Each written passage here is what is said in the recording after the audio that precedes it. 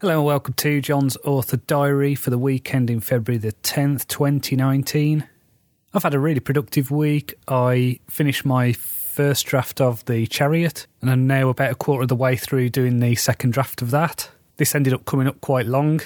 The first draft was as long as the final drafts of my other novellas, and what I tend to do is underwrite my first draft just to get the story out, and then I will add in things like descriptions and turn the writing into something palatable. So as well as that, I've also got The Lovers finished. I've got feedback from my alpha readers and I'm now going through the final edits of that. So I'm hoping that will be out by the end of the month. So I think last week was a bit of a short episode, a bit of an abrupt one.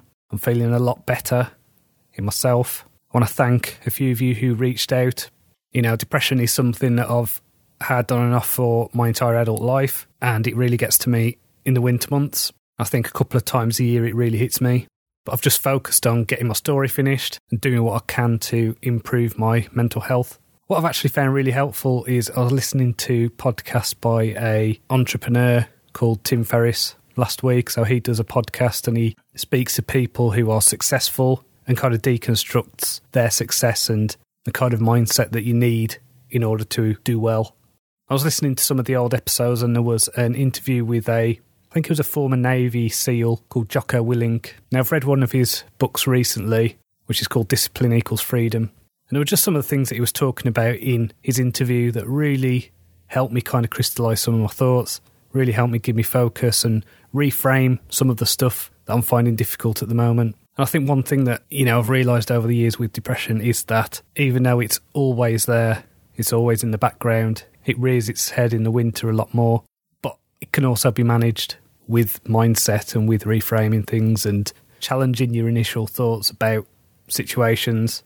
And so I would really recommend taking a listen to that. It's really good. So that's Tim Ferriss' podcast. So I've started reading a dark epic fantasy book called The Way of Shadows by Brent Weeks.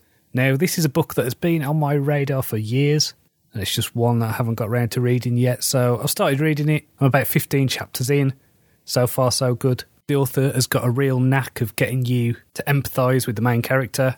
Now, there's one thing that I'm not particularly keen of with it, which is there's a lot of point of view switching. And it's one of those things where the main character is really good, really interesting. And then there's one character it keeps switching to who doesn't feel as well defined yet or as interesting. So we'll see how it goes. I'm happy to forgive a weak point of view if the other points of view are interesting. So we'll see how that goes. So I've got one more week left until my son's off for half term. So that basically means I've got 4 writing days next week. So I really want to get my second draft of The Chariot done and to hopefully get The Lovers to a point where it's ready for formatting.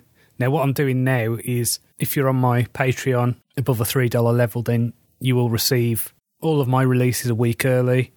And because they'll be shared via BookFunnel, this means that if you're not an Amazon reader, if you read, for example, on Kobo or through Apple or something like that, then this is the way that you can get the book before anyone else. So please do visit patreon.com/John Cronshaw Author. And I've actually been posting some short stories up there. Some of them are available publicly. So if you want to read my story Clockwork Titan or Addict of the Wasteland, anything like that, go to patreon.com/John Cronshaw Author. So I've had no questions this week. As I say, a few of you did get in touch offering your support. I think there was a bit of concern there. I didn't mean to alarm anyone or anything like that. I'm not going to do anything stupid.